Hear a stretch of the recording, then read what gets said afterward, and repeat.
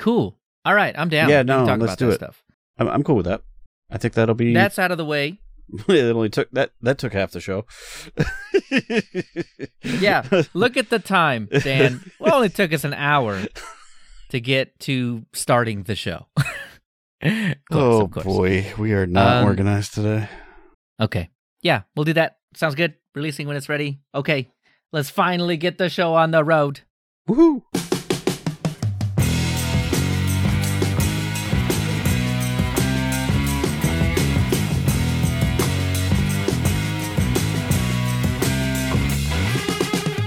Coming up in this episode, releasing when it's ready.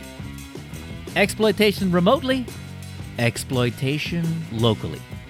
Name changes and mergers and Kali as we see it today.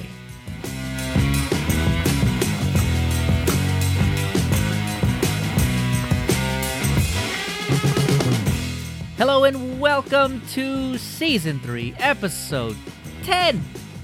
I barely have enough fingers for it, of Linux User Space. I'm Leo. And I'm Dan. Leo, we midterms 10. We hit midterm. This is it. This is the halfway point of the show before we go on break again to have a little breather from all the digging and Yeah, exactly. on the internet. Man, I sure am glad that the internet and archive.org and all that other kind of stuff exists. I know. Yeah, it would make this show a lot harder. Yeah, this show would be the show would be way shorter for sure.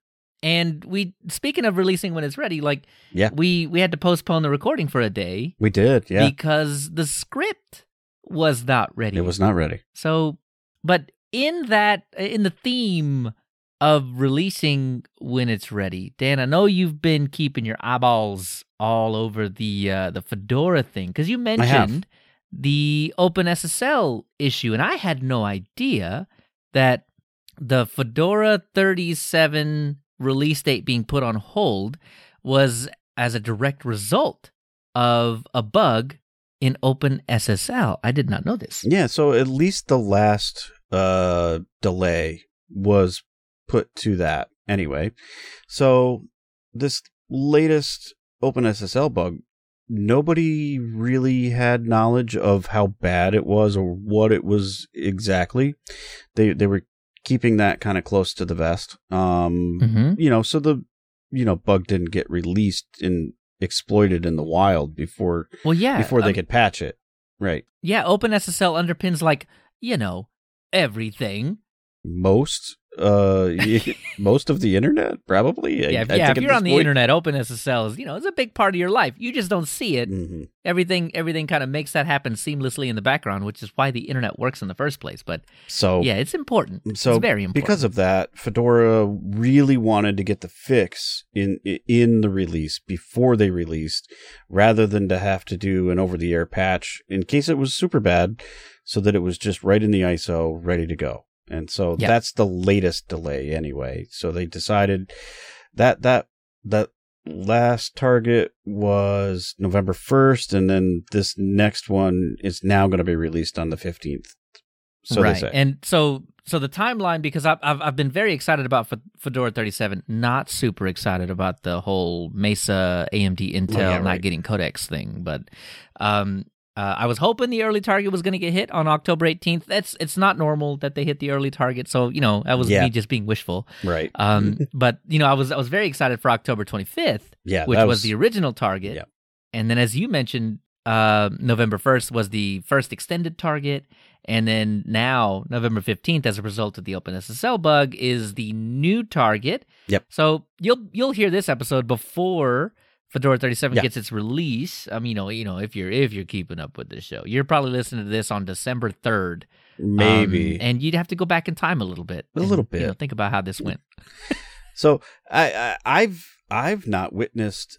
I've seen Fedora delay before. I don't know if I've seen them delay this many times.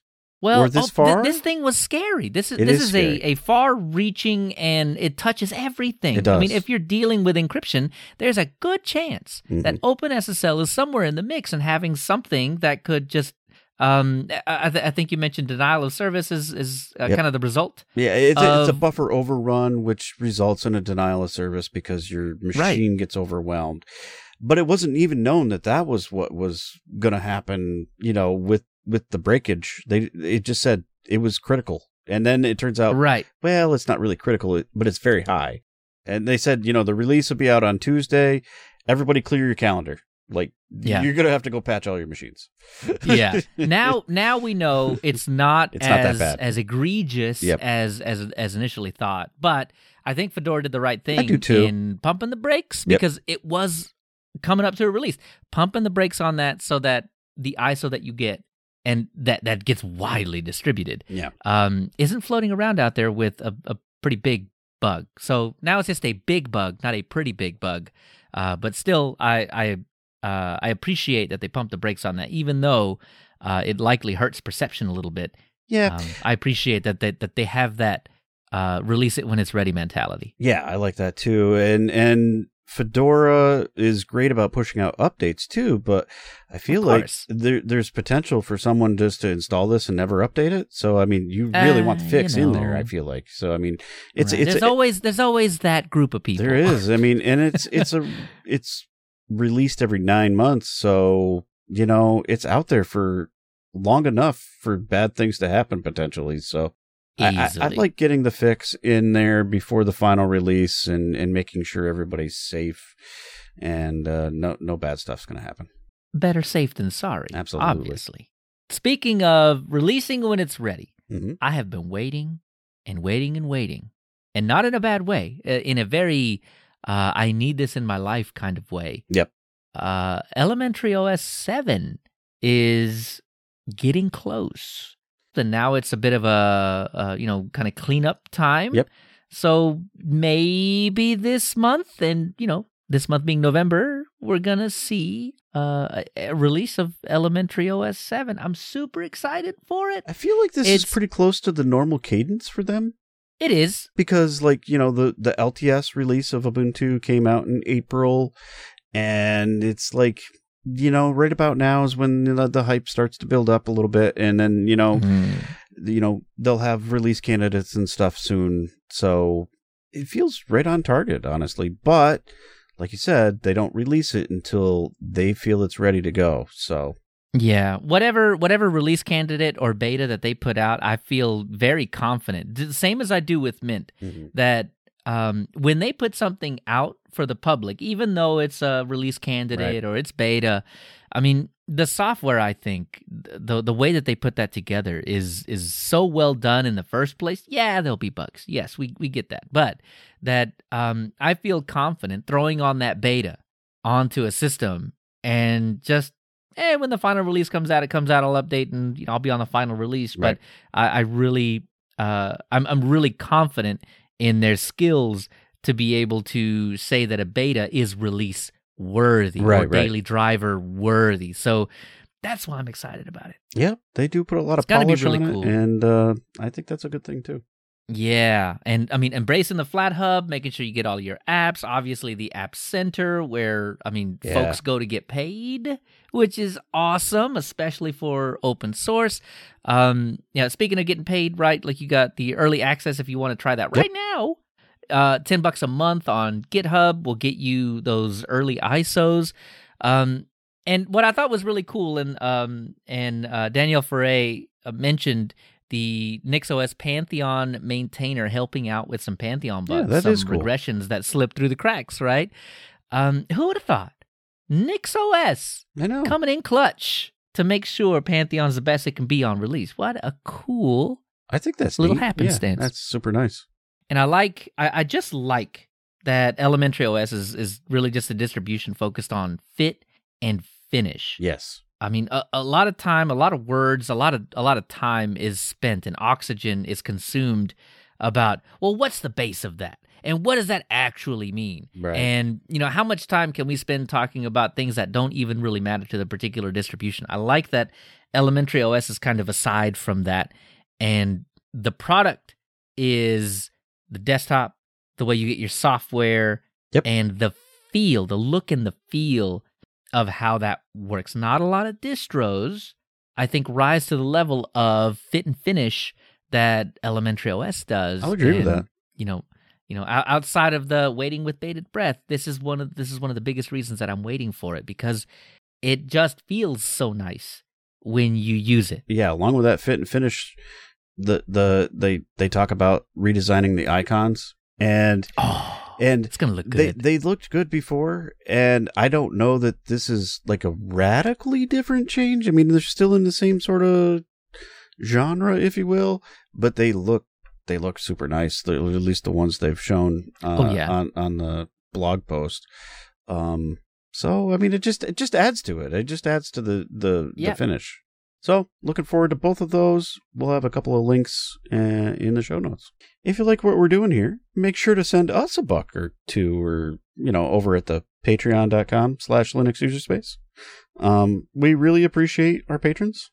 Wow, not just appreciate, we love our patrons. And you get perks if you're a patron. You get invited to the live studio on recording day, so you can listen to it live. You get early access to, the whole thing if you can't quite make it live even. And by the way, this episode, that was an hour. We did an hour before we even started the episode. Yeah. That doesn't really ever see the light of day. It doesn't. No. It's for them, for the special folks. Absolutely. There is so much value in that. I can't, you got to subscribe. I mean, you gotta join to get part of that. So, and hey, it helps pay for server costs and editing costs and everything else. Yeah, so that feed distribution in the podcast, like that all those things makes it nice and smooth, and we get it delivered right to your user space. Cannot complain. Also, if you haven't subscribed on YouTube, go ahead, do that. That's good too. YouTube.com/LinuxUserspace. Ding the bell, get the notifications.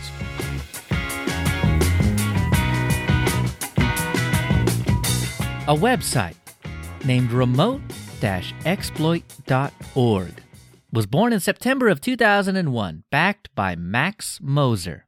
He described it as all the security text, tools, links that we collect or will collect in the future will be collected in here, if it's possible. The people behind remote-exploit.org are some security-interested individuals that found each other. We try to bring exclusives when possible and try to bring some smiles and light into the dark world of hacking and security. Following that, the next year, Mutts Online was started as a forum around 2002 by Matti Aharoni, a.k.a. Mutts. It was dedicated to showing folks the offensive and defensive sides of network and application security. Everything from penetration testing to securing and hardening your stuff to rainbow tables and hashing algorithms. It changed names to securit.co.il in mid-2003 and in early 2004, whitehat.co.il.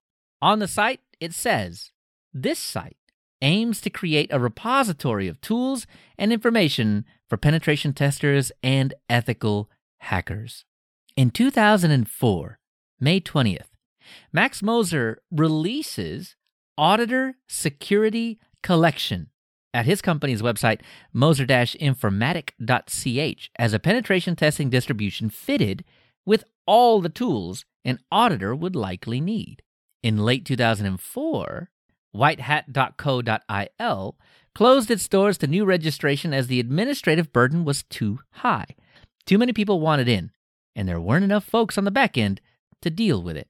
But around that time, in mid-October, Whopix 2.4, based on Knoppix 3.6, was released. It stood for White Hat Knoppix and was released as a standalone penetration testing toolkit by none other than Mutts himself, with a long list of companions, including SkyDriver for the original idea, Ill Will for perfecting and pushing it out, and of course his dog, George. In 2005, on July 7th, Mutts announces that Whopix has evolved into a new project, Thwax, as it hit version 3. And as the name implies, it's based on Slacks, a live booting Slackware derivative. It was modular in all the right ways. It allowed more freedom to make easy customization of the Slacks environment and almost instantaneous updating of the live boot media. Back over at remoteexploit.org, Max Moser is just as busy since the Auditor Security Collection is issuing release after release. It's a similar project to Wax that describes itself as the Swiss Army knife for security assessments. Based on Knoppix itself, it avoided the idea of all that modularity and experimentation and didn't quite have the list of applications and features, but what it did have was structure and stability. As 2005 is coming to a close in September, both Moser and Aharoni had made the decision to merge the two projects. But there's one problem. They need a name. Something that, as they put it, didn't sound too hackish. They put it to the community that had been swirling since the early 2000s. After much planning over the next few months, on May 26th, 2006, the two projects finished the merger and became Backtrack. The distro was based on Slacks rather than Knoppix to take advantage of the modularity that Wax was already enjoying. Additionally, a company backing the Backtrack Linux distribution is born.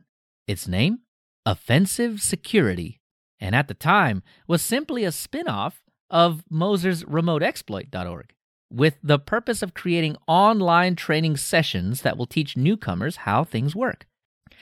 Aharoni was the lead instructor, and Moser did instruction and research as he was already well established with his site remoteexploit.org. The training culminated into a standardized test, the OSCP, or the Offensive Security Certified Professional, that you can still take today. March 7th of 2007, Backtrack 2 is released, with a focus on bringing Metasploit versions 2 and 3 and working on the layout of the distribution itself. A beta for Backtrack 3, where lots of kernel testing happened, was issued mid-December, but Backtrack 3 wasn't released until June 19th of 2008. And while work started in Backtrack 1.2, Saint, a vulnerability testing and penetration testing suite, and Maltego, a platform for data discovery and forensics, was officially added, though Saint required a bit of extra work and sign-up to get functional. In 2009, a beta for Backtrack 4 was released in February of 2009, but it wasn't until almost a year later, on January 9th, 2010, that Backtrack 4 was actually released. Its release also brought with it BacktrackLinux.org, which was a dedicated site for hosting news, information, and downloads for all future versions of Backtrack. And unlike the versions before it, Backtrack 4 had two revisions, one in May and another in November. 2011, May 10th, Backtrack 5 dropped the Slacks base. And now, based on Ubuntu Lucid Linux. That's 10.04 for those of you that may have missed the Ubuntu history episode. And it was fully GPL compliant with a code name of Revolution, and it's easy to see why. Like Backtrack 4 before it, Release 1 was released in August with new tools and bug fixes. And in 2012, Release 2 dropped in May with a custom-built 3.2.6 kernel with all the wireless injection goodies baked right in. And while Ubuntu-based updates were spotty at best up until this point, some new repositories were added to smooth that out and get updates to users faster. August 13th of 2012 saw Backtrack 5 Release 5 with KDE and GNOME ISOs and a VMware image. This would be the very last release of Backtrack ever, because on January 22nd of 2013, a post on BacktrackLinux.org named Kali Linux, a teaser into the future, appeared with the summary. What's happened in the past year? We've been quietly developing the necessary infrastructure and laying the foundation for our newest penetration testing distribution, as well as building over 300 Debian-compliant packages and swearing in 8 different languages. These changes brought with them an incredible amount of work. research, and learning, but are also leading us down the path to creating the best and most flexible penetration testing distribution we have ever built, dubbed Kali. On March 13th, after deciding the things that needed to be done couldn't be done without restructuring everything, they just restructured. And with a shiny new development architecture, why not add a new base too? So the previous base of Ubuntu that Backtrack had used up until this point was shelved in favor of Debian Wheezy and a file system hierarchy standard compliant system. And with all that, Kali 1.0, named Moto, is released. So why Kali as the new name? They say Hindu goddess of time and change? Philippine martial art? Cool word in Swahili? None of the above. Kali is simply the name we came up with for our new distribution. Why change the name in the first place? With all these significant changes in our distribution, we felt that we needed to convey this in the project name. Backtrack 6 didn't do justice to our efforts in the past year and wouldn't convey our new message to our users. What's the new message? We'll let you find out for yourself. It had 100,000 downloads in the first week. And with so many people jumping on board and over 300 tools to curate, a new branch of Kali, Bleeding Edge Kali, was released less than 2 weeks after Kali 1.0 to satisfy the folks that always needed the most up-to-date versions of all the packages. In September, using the Linux Deploy app in Android, Kali can also be installed on just about any Android device at the time. In January 2014, Kali gets a self-destruct button with version 1.0.6. Imagine this. You have an encrypted hard drive. The bad guy doesn't want to waste his time cracking a password, so he'll just coerce you to type in the password yourself. But instead of typing in the actual decryption password, you type in a nuke password. The encryption keys are destroyed and the data is safe and encrypted. You, on the other hand.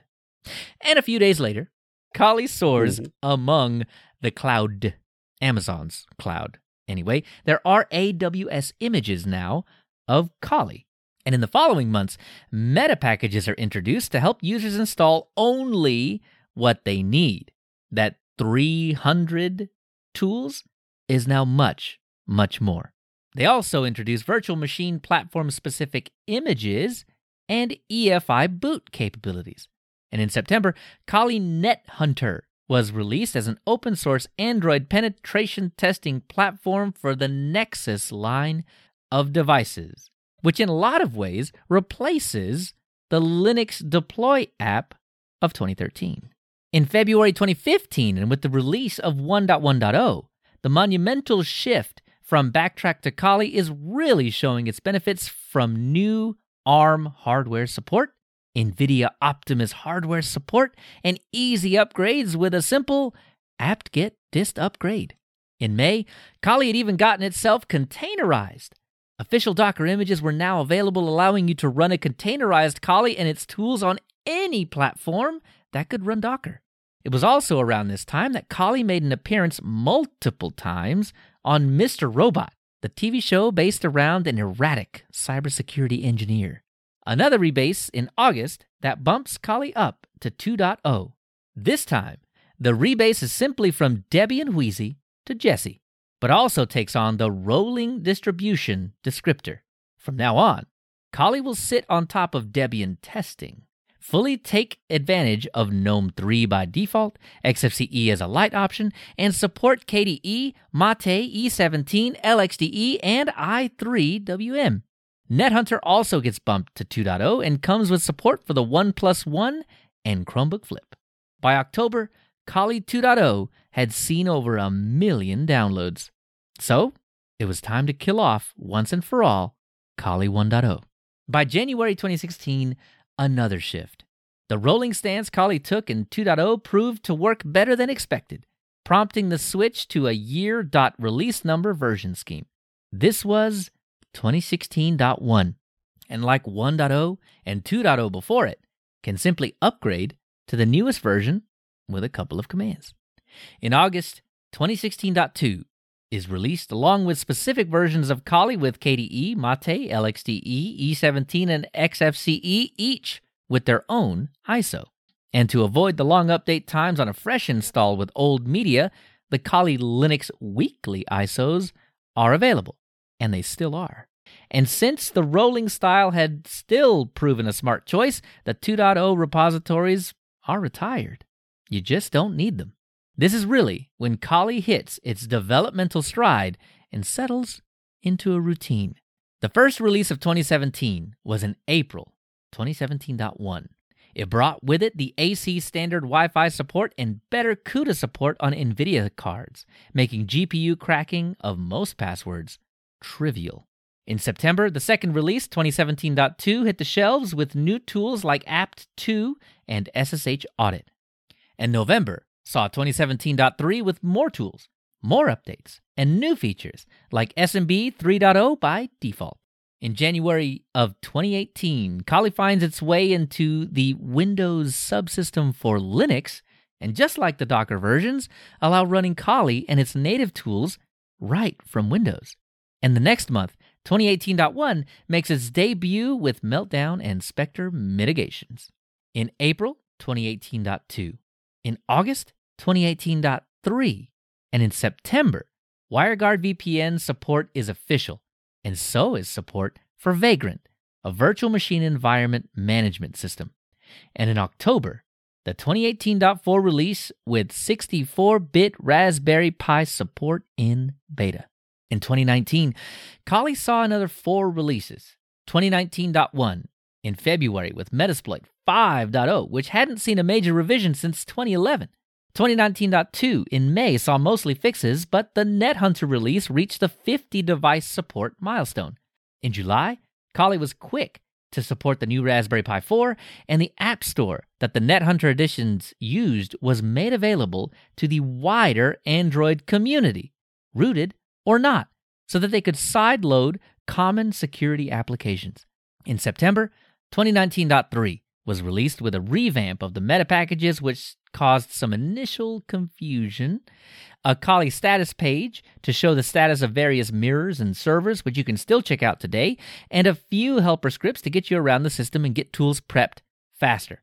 The Pinebook also saw support. 2019.4 saw its release in November and brought a cheeky little feature called Kali Undercover. It disguised your Kali installation in Windows 10 clothes. It even changed your terminal prompt to C:. In addition to a pseudo Windows feature, the very real Windows PowerShell now had support as well. Finally, NetHunter got the ability to run as a desktop called Kex.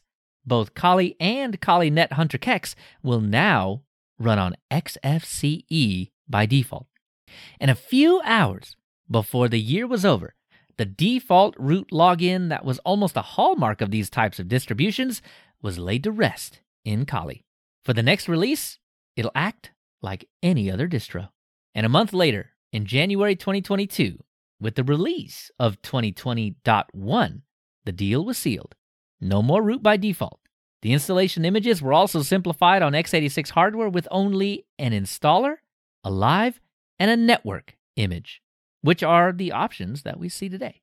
The ARM images were slimmed up, and a request was put out for community support for some of the lesser-used ARM-based hardware. NetHunter got the NetHunter, NetHunter Lite, and NetHunter Rootless options to match.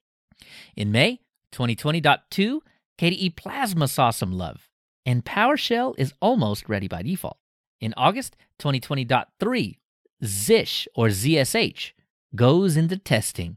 NetHunter gets a ton of Bluetooth hacking tools, and support for high DPI screens is baked in. While other distributions needed instructions and tinkering, Kali's solution was either click a button or type a command, and you're done.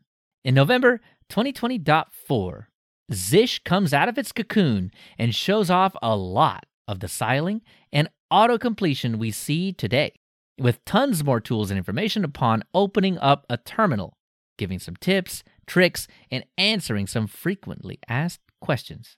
In December and throughout its 5-season run, Kali Linux is spotted in the TV show Mr. Robot over and over again, which is a good watch, but read the back of the box first. In February 2021, 2021.1, the command not found package is added by default for when a user attempts to launch a tool that isn't already installed. Command not found will direct the user on how to install it. NetHunter also saw some big updates, including a long overdue update of BusyBox. In April, my favorite website, kids.kali.org, was launched. The site said, imagine all of the same powerful tools used to launch complex attack simulations, now in the hands of a preteen. And they ask, can a 7-year-old really crack a password hash or learn to blind SQL injection? Can a 3rd grade master cryptography and stenography without being able to spell either one? Maybe not. But at least Terminal has fun pictures now. Yes, it was for April Fools, and one of the best. It was a good one. In June 2021.2, saw the addition of Kali-Tweaks, a text-based UI to customize what's included in Kali and the most useful customizations like how Zish works and displays the prompt.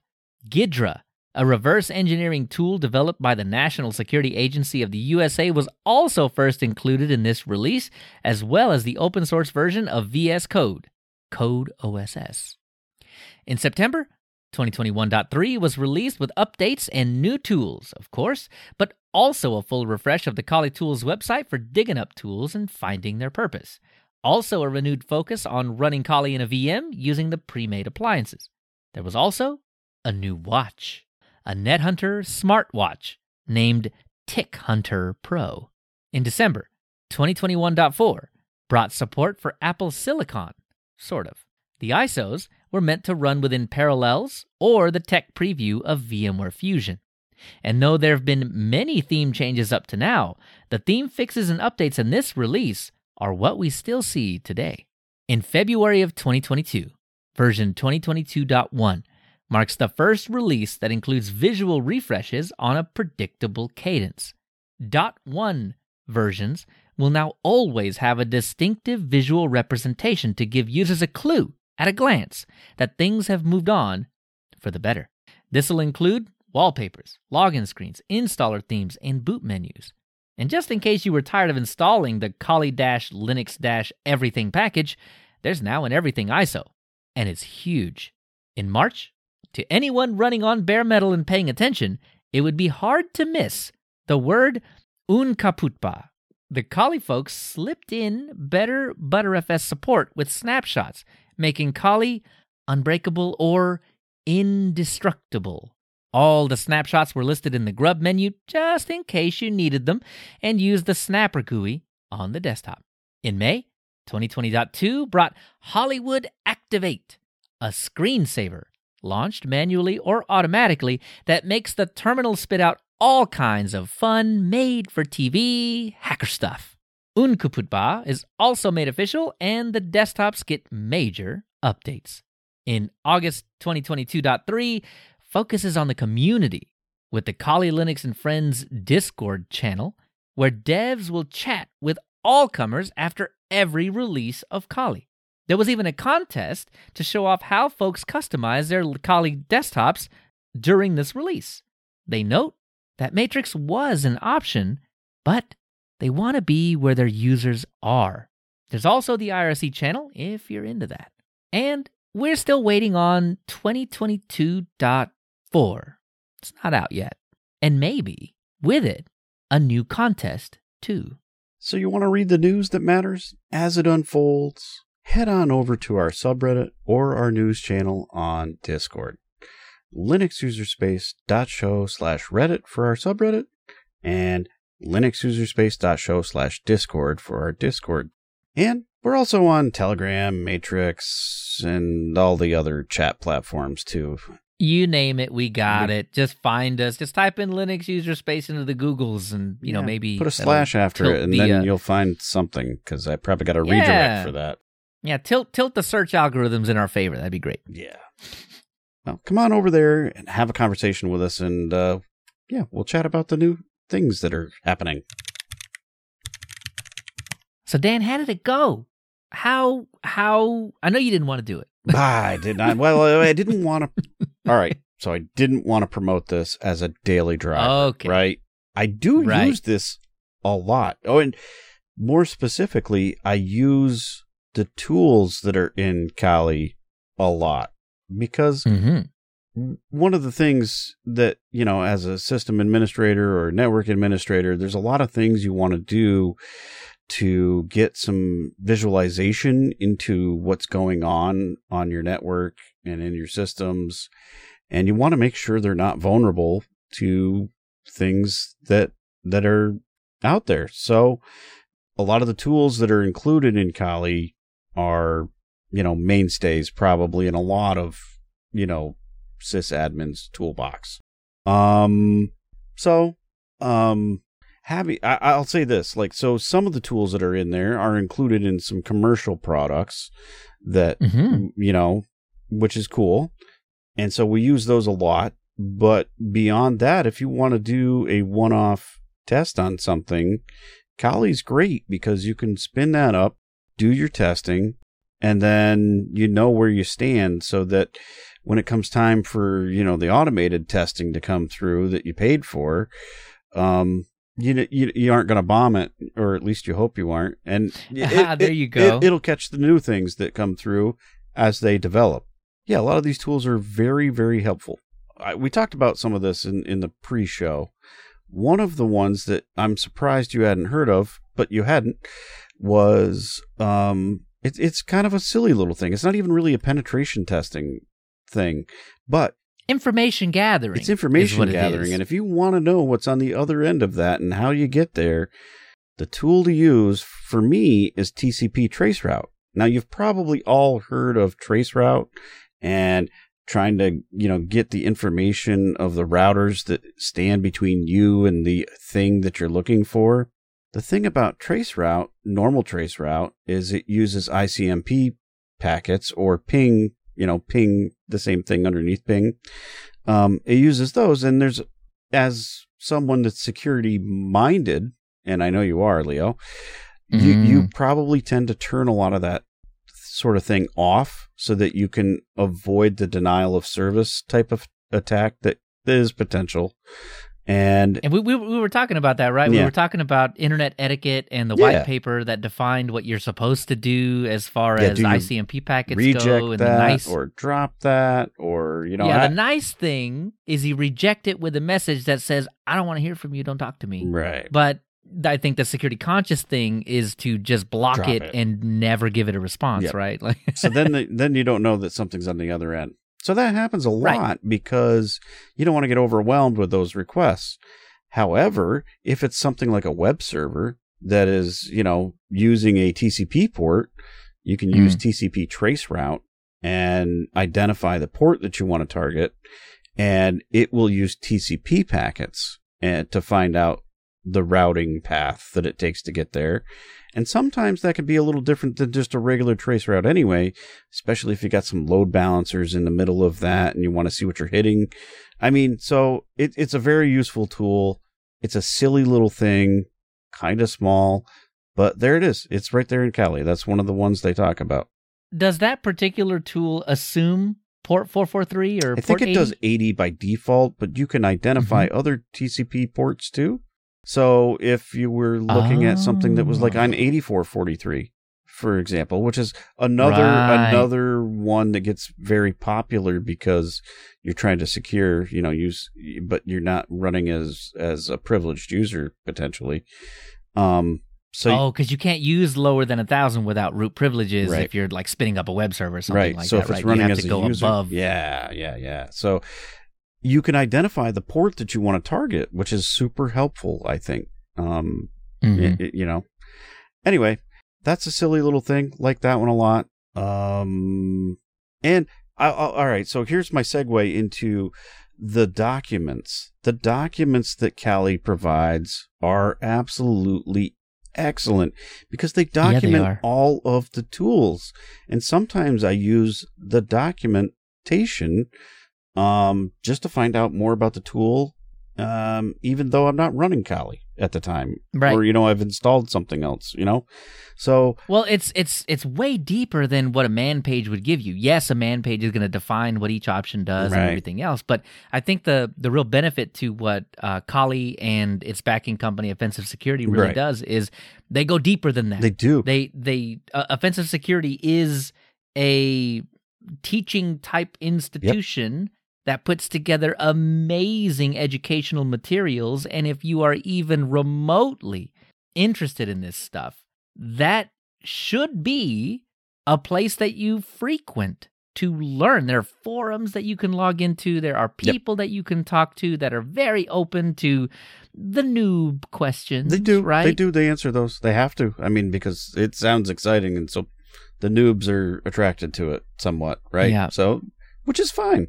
There's paid education on Yeah. top of that as well, right? But there's the I'm just curious about this and have a few questions about it type folks that will swoop in and help you figure out if it's what you need to be doing or if it's something that you really are interested in, instead of the guy on the TV with the hoodie and all the stuff floating on his screen looked really cool. Yeah, this line of work is a lot more boring than that. But it is fun and puzzling at times and frustrating at times, but I guess I'm kind of describing IT as well, right? Like there's a huge overlap Right. in everything that you do as a sysadmin versus everything you do as a security type admin. Right. Titles are meaningless, but right, there's a huge overlap. Yeah, there is overlap. Well, even if you're a everything. regular sysadmin, you still want to make sure your thing is running to peak performance and not going to get, hacked. So even if you're not the security person per se, you still have to take a security mindset when you're building things. Oh, because you don't have a choice you anymore can't in the avoid industry. it. You can't avoid it. In software development, in systems administration, in anything that touches those two massive branches of IT, you don't have a choice. You have to take security seriously. Mm-hmm. You will very quickly learn why, as soon as you put something out on the internet that is so important. It's quick now. I mean, You'll get owned places pretty that- fast. I mean, websites like Shodan and Mhm. other sites like it you'll be on a list so fast. Very quickly. I mean, they got printers Mhm. and washing machines. Yep. On Shodan that you can just break into right now. Yeah, probably And- set to default. Just log in with the default passwords and whatnot. And so, Yes, very bad stuff. so the password it's password you have to. cracking tools that are built in Oh, I there. love these. Those are the ones that tell you, like, it'll hit all the easy targets first, right? Because it's gonna do the admin, and it's they're in the table. It's gonna hit Yeah. those first. And so, Especially if you're using old versions Mhm. of whatever operating system you're using. It's old hashing, old encryption, Yep. and that stuff will be knocked over. If your password's terrible, that stuff will be knocked over in seconds. and so you want to And know not that. even with a GPU. Yeah. No, you want to know that. You want to know that before you go releasing that to the wild. So, Right. So I think what we're getting at is Kali is a very useful distribution to bolster your defenses, because you're using the tools in Kali to be offensive to yourself, right? Yeah. To exploit the things that you that's the intended own use. and So let's hope administer. you're doing that, right? Yeah. Well, I hope so. I hope that's why you're using Kali. That is the only reason I would ever recommend anybody use Kali, is because they're going to use those tools on a very regular basis. Yep. So I'll equate the documentation on the tools much like the Arch Wiki is for just regular system, Linux system stuff, right? It And is. It's that good. It's that good, yes. So I use that a lot. I'll tell you the other tool that I've used a ton, which is also in Kali, is Nmap.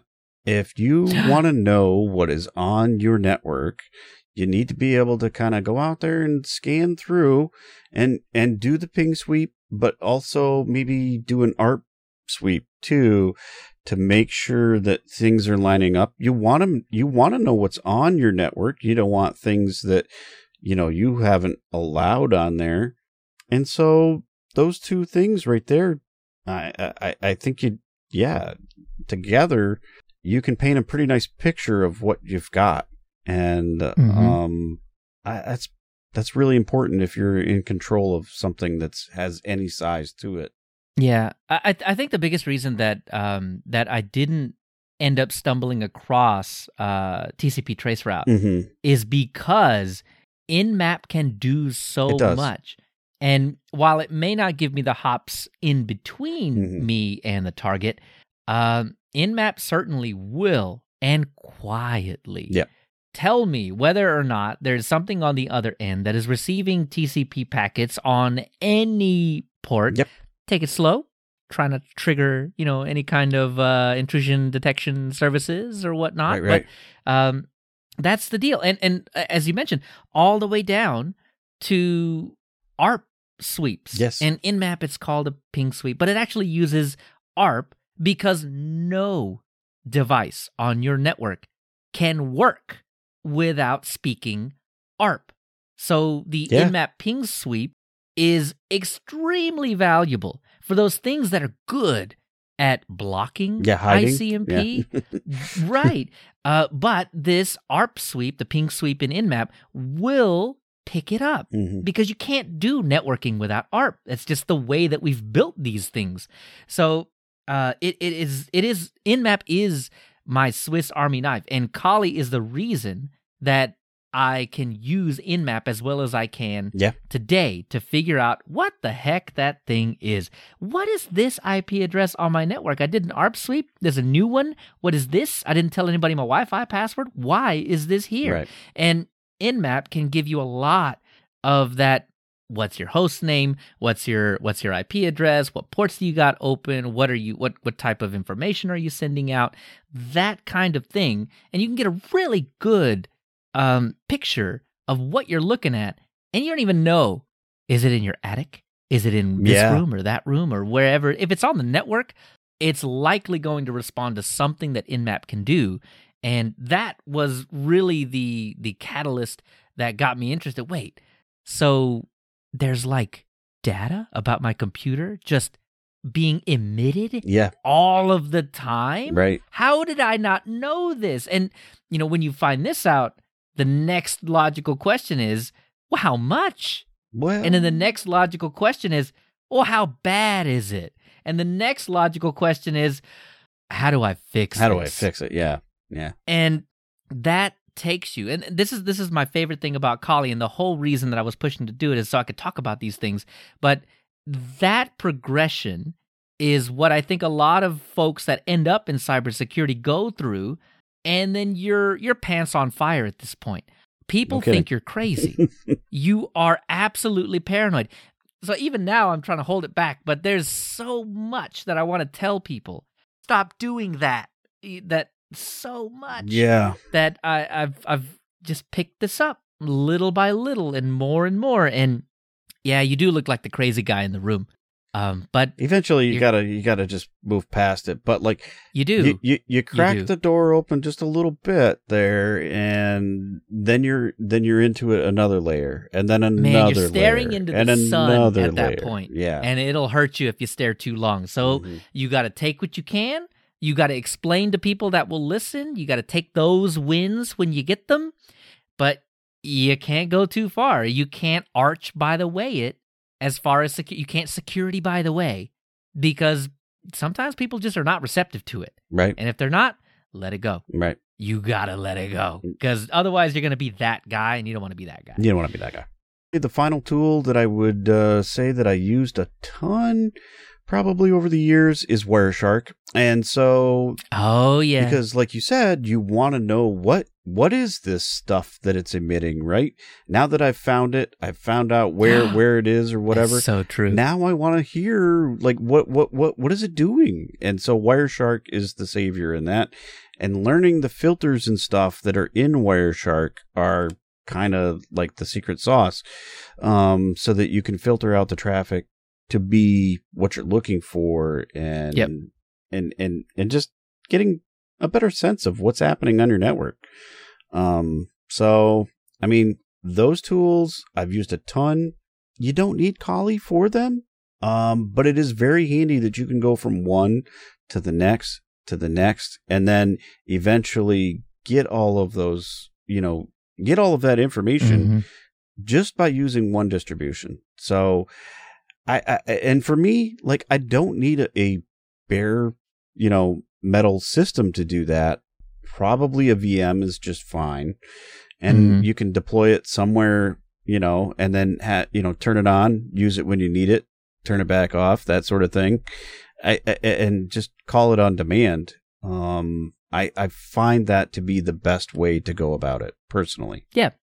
Kali as an appliance. Yep. Whatever you run that on, in a VM, on a Raspberry Pi, right, hidden away, right, whatever. That I think that has always been the intention. It's more than the intention. I think I just find it a better way to use it. Even like, I don't need all that stuff hitting me in the face, all the time. Exactly. For normal productivity. And for on that particular point, but because I want to go back to Wireshark for a sec, but on that particular point, that's why you're supposed to use the net install. Yeah. And then use the meta packages to pull in only the tools that you need, so you don't end up with this massively bloated system with 100,000 tools that you'll never, ever click on. Yeah. And, by the way, when you click on them, it just opens a terminal and it runs it in the terminal for most of them anyway. Yeah. But on the Wireshark thing, I wanted to talk about that for just a minute and put your tinfoil hat on for a sec, because this is another one of those things that you do to people that are, just slightly interested in security and maybe slightly interested in bolstering, their day-to-day security on their devices and everything else. Just have them install Wireshark. Or if you're interested in that, install Wireshark on your machine and then just run it. Don't even do anything.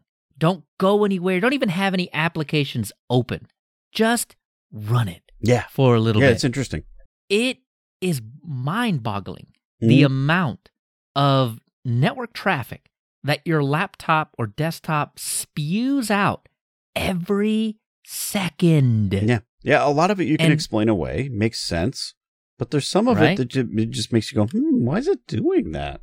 Yeah, and then you run, like a Windows box. I think Windows is particularly egregious about it.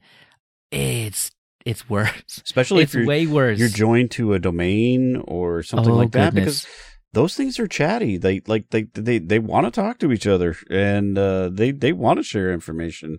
They're made to do that. They're that's what they are supposed to do. So and when you're just looking at the screen, it's all quiet. Yeah, there's nothing happening. It's all in the background. But the entire time, just traffic spewing all over the place. And as you get better at reading what this stuff is, you can kind of, that's fine, whatever. That's fine. But yeah, as Dan's saying, I mean, some of that stuff, I don't know what that is, and you can't really tell what that is without going in deeper with Ettercap or something like that, and like stripping off the HTTPS certificate and doing all kinds of crazy stuff because it's all encrypted. You got to do some real work to figure out what that is, and again, when you find out what that is, it's like, okay, that wasn't that big a deal either, but still, it's eye-opening, I think.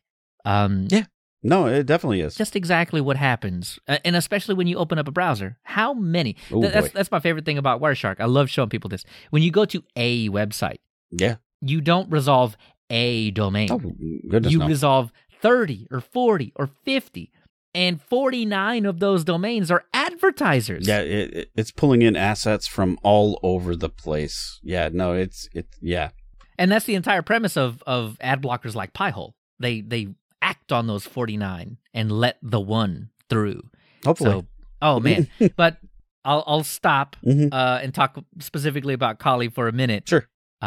Because, my God, I could just tinfoil hat all day. I promise. Get me in a Discord chat. I promise we'll do it. Okay, so I will say, though, I wanted to look at Kali as a daily driver. I know that you shouldn't. I know that Kali recommends that you shouldn't. Multiple times, they discourage using Kali as a daily driver, and they but you select few that want to do it. We're not going to tell you not to, but, for people that don't know what they're doing, don't do that. Yeah. So I wanted to look at it from that perspective. And so diving into it as a regular old distro, it installed like any old Debian distro does. It is Debian underneath with, tweaks here and there to the kernel and other bits. I did an apt full upgrade as they recommend to get everything updated. It got to 87% on the download and just stalled. I don't know what happened there, but Control C and then running it again, it picked back up, unpacked, installed everything. So just a weird little apt fumble. I don't know what happened there. And then, but I guess the most important thing is that like Kali uses only Kali repositories by default. Yes. But in the Kali repositories, you will find two things that was the reason that I questioned whether or not Kali should, would, could, might be a daily driver. And those two packages are Flatpak and Snap. Both are available and very current, might I add, in the Kali repository. So installing those enables you to install everything. Yeah, pretty much. It's game over then, whatever right? you want. Yeah. You want to run your Apple Music, you could do that. You want to run the bleeding edge Firefox, you can do that. You want to run the regular Firefox, you can do that because Kali comes with ESR, be aware. But the current ESR, it's not behind or anything. No, it's fairly recent. But you want to record your desktop with OBS, you can do that too. You want to use Peak, you can do that. You want whatever you want. Between Flatpak and Snap, you got it, man. Yeah, that really does cover everything. And then the repositories on top of that. So, I mean... Right. Yeah, speaking of the repositories on top of that, normally I install Snap so that I can get an easy installation of BTOP, formerly BPyTop, formerly BashTop, but BTOP, but Kali packages it. So I didn't need to actually install Snap, and so I didn't go down that rabbit hole, but I did go down the Flatpak rabbit hole, and everything works. It's just Debian testing. Yeah. So if you were running Debian testing, quite likely going to be the exact same experience that I had. Yeah, makes sense. So I didn't, it's running on XFCE. I was running on XFCE. Dan, I suppose. Yeah, I did too. Yeah, I mean, that's what it comes with by default. And so that's fine. Although they give you instructions on how to install all of the other desktop environments. It's even an option in the installer if you just want to install those other desktops instead. But of course, there's a meta package for it if you want that. But it far exceeded my expectation as a daily driver desktop. I think some of the recent changes, right? So they're rootless. Yes, that was a big one. That's a big deal. That's the one that holds everybody back, right? Yeah. Yeah. And but so you can always make a user and grant it the correct privileges and things like that. You have to do it yourself, right? No one's trying to do that. Yeah, nobody's got time for that. And so I think that's a big change that sort of allowed this. I guess there's some things that, maybe you don't want there. I don't know. I mean, but yeah, I think the fact that you can use Flatpak and Snap and get all the regular applications on top of the penetration testing applications, I guess you got me there. You could use it as a daily driver, but I'm not going to recommend it. I'm just not. You're not happening. So that brings me to my final word on this, which is final words. Yeah. So can Kali be used as a daily driver? Yeah. If you're crazy enough to do it. And I need to stress the crazy modifier. Yeah. As a daily driver. Using it in a professional capacity, I get that. But as a daily driver, crazy is the word I would use. If you're crazy enough to do it, start with the net installer. Right. And add what you need. Not everything. As you need it. Right. Don't go for the everything package. Don't just whack 10 gigs onto your install because, these tools look cool. Use KaliTools.org. Find the cool tools that you want and bring them in. But even then, I would still recommend using it on a secondary device and not your primary device. So, should Kali be used as a daily driver? I'm going to say no. No, I don't know. I agree with you there. I'm not going to recommend. Yeah. I don't think so. Not on your laptop that you're taking out to McDonald's. No. Not that machine. Nope. Will I keep using Kali as a daily driver? Sort of.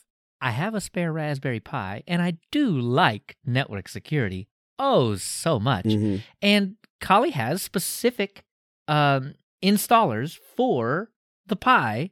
They do. So, yes, in this capacity, in a secondary machine, something that is automated every now and then and emails me a report, yeah, because that is what Kali was always meant to be. It was always meant to be a platform that you use to launch investigations and attacks and penetration tests so that you can use that information that you glean from it to make your network and network security better. That is, I think, what Kali is for, and I think the Kali folks agree. So use it like that. And you've got me in agreement there as well, Leo. I think, like you said, great appliance. It's something, if you're, into this in a professional sort of sense, or you're just goofing around on your own home network, your network. Learn subnetting first. Yep. VLANs are nice too, so that you can. When you realize you accidentally scanned the internet. Yeah, don't do that. It gets real. So yeah. Don't do that. When the guys in the dark, SUV with the black suits show up, you might have went too far. But if you want to learn more about your own network, or you're working in a professional environment, have an appliance where you can use this. I think, like, even for me, like LXD container is kind of handy. Yes. Docker WSL. Container, WSL, all of those tick the box for me, and I feel like those are kind of handy to have around if you were doing this on a daily. So maybe you don't use it as your daily driver, but you may use it on a daily. So, I mean, I'm okay with that. Listen, I know about half of you listening have a Raspberry Pi in a drawer somewhere not getting used. And so when you're done with it, like, put it back in the drawer. Yeah, unplug it. Be like, look around, decide if you like this cybersecurity thing, and if you don't, throw it in the drawer. If you do, learn first. Right. Act second. Right. And here's the thing. If you've got like 2 Raspberry Pis, you could set up some services on one of them and then do some learning. Now you're getting fun. Yeah, so like you build a little small network, and then you can do some things in your mock network and learn all sorts of stuff that way. There are also exploitable Linux and Windows versions out there. Metasploitable was one. I don't know if they still actively develop, but it's still a really cool learning tool to, like, pretty much anything that you choose in Metasploit will work. Right. So it's really cool to see, like, I actually popped a shell on that box. Right. That's cool. Again, don't put that on the internet either. So, good God, don't do that. It won't take local network only. And if you don't know what the difference is, you got to learn that first. Just get a crossover cable. You can't get any more local. Great way to isolate. Right there. You can't actually. Yeah, a switch not connected to the internet. Perfect.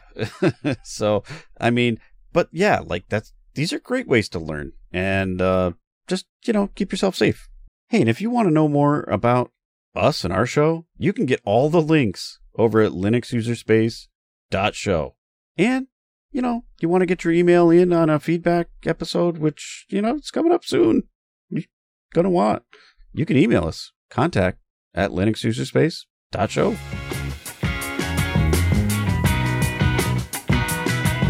Speaking of next time, we're all the way down to the bottom. Yeah, we're not done. We got 10 more episodes to go, so there's definitely a next time. There is a next time. And so next show is a topic and feedback show.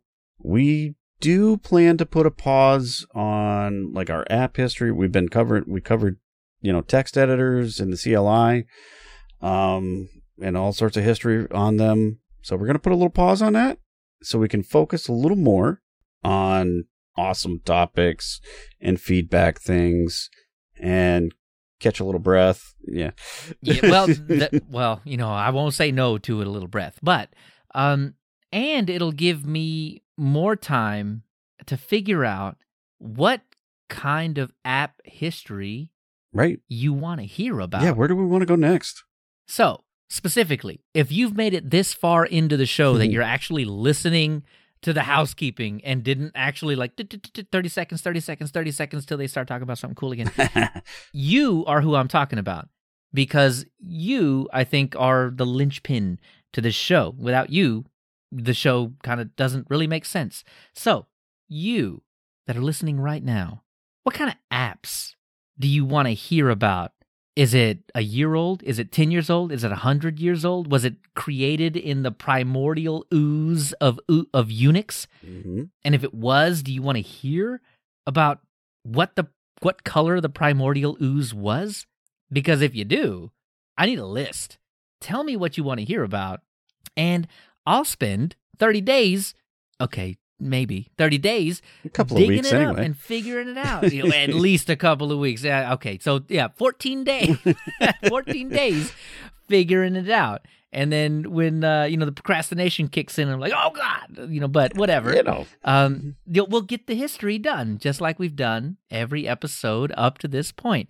But I do want to hear from you. I really do. It is extremely important that I know what you want to hear about. So tell me in the Reddit, in the Matrix, in the Telegram, in the Discord, in the Mastodon, the Twitter, the all the places, Instagram, yeah, the wherever, yeah, right? On the YouTube comments, even yeah, that works too. How did I forget we had a YouTube? The YouTube, yes. Anywhere, drop me a comment, drop Dan a comment, tell Dan, what do you want to hear about next? And then that's what we'll dive into. Yeah, we will. So we got to talk about actual next time. Yes. Oh, how did I? Well, the actual next distro. Sorry, I almost we forgot did talk about that next time entirely, Leo. We spent an hour before the show started trying to figure that out, and here I am at the end of the show, and I forgot what we did for the first hour. Yeah, that was an hour. So enjoy that. So what are we doing? What have we gotten ourselves into this time? So I know you're into the spooky season, and on Spooky Day there was a distro that was released. It was a little quiet, I guess, but in honor of that, I think we should do Linux Lite. Wait a minute. Linux Lite is the spookiest Linux distro. Guess so. Of all time? Question mark? They didn't spin it that way, but sure. I feel like of all the distros that we have done, I would have noticed a release on Halloween Day or All Hallows Eve. Wait, is All Hallows Eve the 30th? I don't know. Whatever. Listen, I like spook. I like spooky. Mm-hmm. The whole entire month is cool. Mm-hmm. But the 31st, I don't know of any other distro that has released a release on the 31st. Prove me wrong, Internet. Prove me wrong. I guess that's another research topic for a later date. Has there. We're not going there now. Anyway, so they released their latest one, 6.2, I think, on Halloween, which is really only a few days ago. So it can't get any fresher than that, right? I mean, that's hot off the press. That pumpkin is not even wilted and decomposing yet. It's not ready for pie. It's still fresh. I'm ready for it. Linux Lite, let's go. Let's do it. And so that's what we're going to do for the month. Should be good. Leo, where can we find you on the internet? Oh, the old @Leo Chavez on the Twitter and the @Leo Chavez @Mastodon.social, because people are flocking that direction right now. Yeah, they are. For some reason. I don't know why. And so I'm @Casey2BEasy on Twitter as well, and also @Casey2BEasy @Mastodon.social. Recent change. Listen to the last episode. You'll catch up on that. Don't forget about the recent change. You gotta get on the new one. I mean, if you're already following him, you don't have to, but otherwise. So on the Mastodon.social as well, and I had a lot of fun. So I've been getting requests for followers a lot lately. Oh, you do have it set that way to approve the followers. I don't know. I've thought about that both ways, but I do. Listen, close the DMs, open the follows. Okay. I think that, or if you're really adventurous, just open the DMs too, and then enjoy the toxicity. I wasn't really trying to encourage that, so Okay, yeah, tamp down on that. I got it. I do like all my followers, so that's pretty great stuff. See, you got approved though, so Dan likes you at that Absolutely. Been through the approval process. Anyway, Join us in 2 weeks when we return to the Linux user space.